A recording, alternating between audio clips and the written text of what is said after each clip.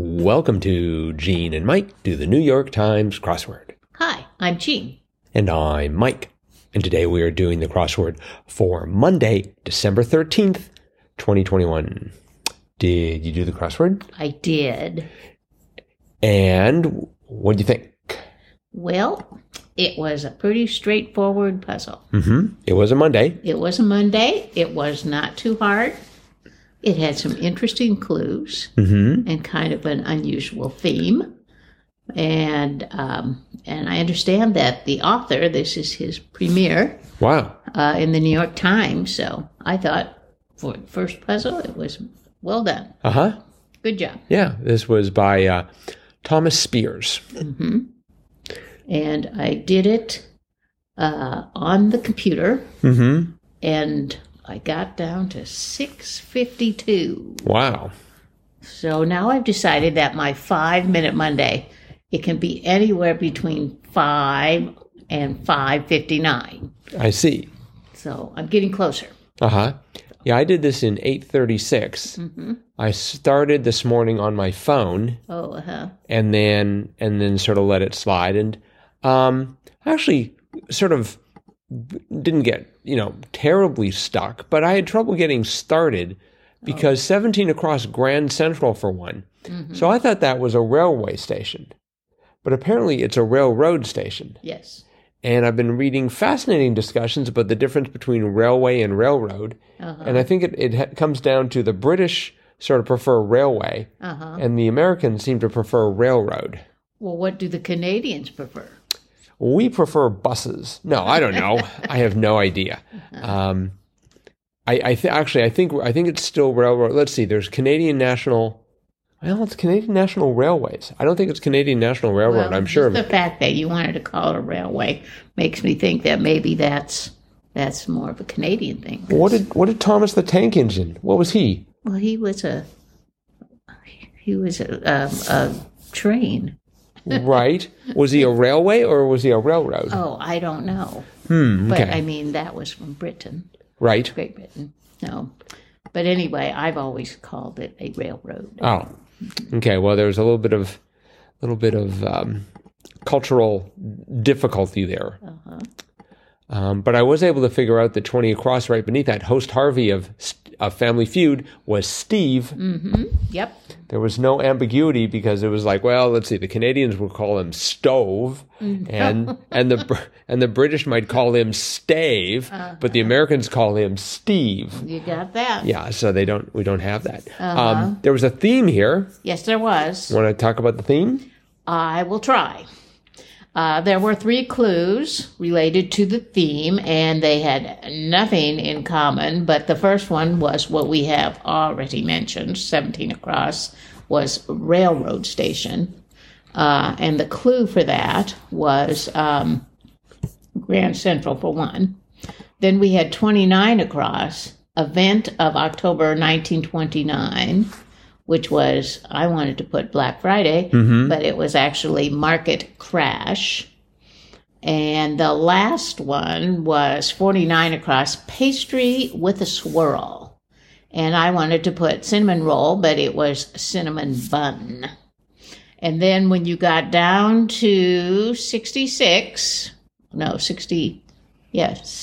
across, that was sort of the revealer. Fire safety technique, or 17, 29, and 49 across together. And the answer was very clever. Stop, a drop, and roll. A railroad station is a stop, a market crash is a drop, and a cinnamon bun is definitely a roll.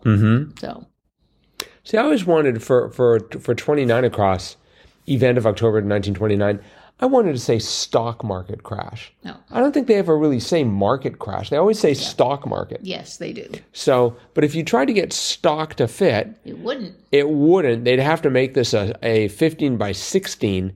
And I bet, especially if you're a first-time submitter, that they would not let you do that. Yeah, I doubt it. Now, if Joe DiPietro decided to make it a 16 by 15, they'd probably be all over that. I don't think you'll ever forget Joe DiPietro. He has his own day now. Listeners, if you look back a few days in the archives here, you'll discover why we're talking about Joe DiPietro. Check out the podcast titled Black Friday Redux. So yeah. So and I thought it was especially cute with 49 across pastry with a swirl cinnamon bun being a roll. That was good. I also thought 19 down was well done. What you may use when turning down an invitation: tact. Yes. That was good. And 27 down, Fortune 500 company whose name rhymes appropriately with quack. And the answer was Aflac. Did you understand that reference? Yes, I did. Apparently there's some duck involved in Aflac. Yes. Their mascot is a duck. I apparently don't read enough periodicals or watch enough. I guess maybe they're in Aflac ads, but definitely on Aflac commercials. And this is no relation to Ben Affleck, right? No. Okay. That's Affleck. Oh, sorry. Okay. Listening device, 46 across. Listening device for an undercover cop. I thought Mike, because, that's the first word that always comes to mind. Gee, I wonder why. And because you'd have a mic, right? No, they call it a wire. They call it a wire. Well, they do in the U.S. In Britain and Canada, we call it a mic. I bet that's not true. If you take wire and you flip it, the W becomes an M, the I stays an I, the R sort of falls apart into be a K, and the E stays the same. It's mic. There's a name for that. We talked about that a long time ago in the podcast, when you could take a picture and sort of view it another way. Remember the name of that? Nope. Me neither. We're going to have to dig that one up. So anyways, a wire is almost like a mic. There's a serious correlation there. The M, the I, and the E are perfect. And that R... If you could just blow the top off, once you flipped it, it'd be a K. Yeah. Well, it'd be the bottom at that point. The R would be at the bottom, right? Yeah, but if you could just take that off. That could be the beginning of a crossword puzzle theme. Oh, the likes of which, the likes of which, who would they need for that? Erica Gard. They would definitely need. That's an Erica Gard type puzzle.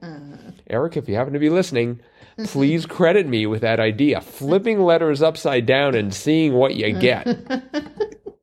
Okay, now I'm looking at this puzzle. I'm trying to find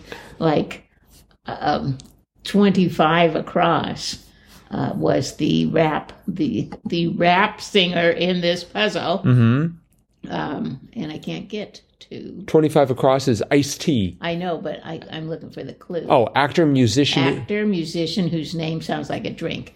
Ice-T. Yes. Now, if you flip it, it's I guess. No, it's ice and then an inverted T. It's like a mic stand. Yep. All right, I think we're getting a little bit too ridiculous here.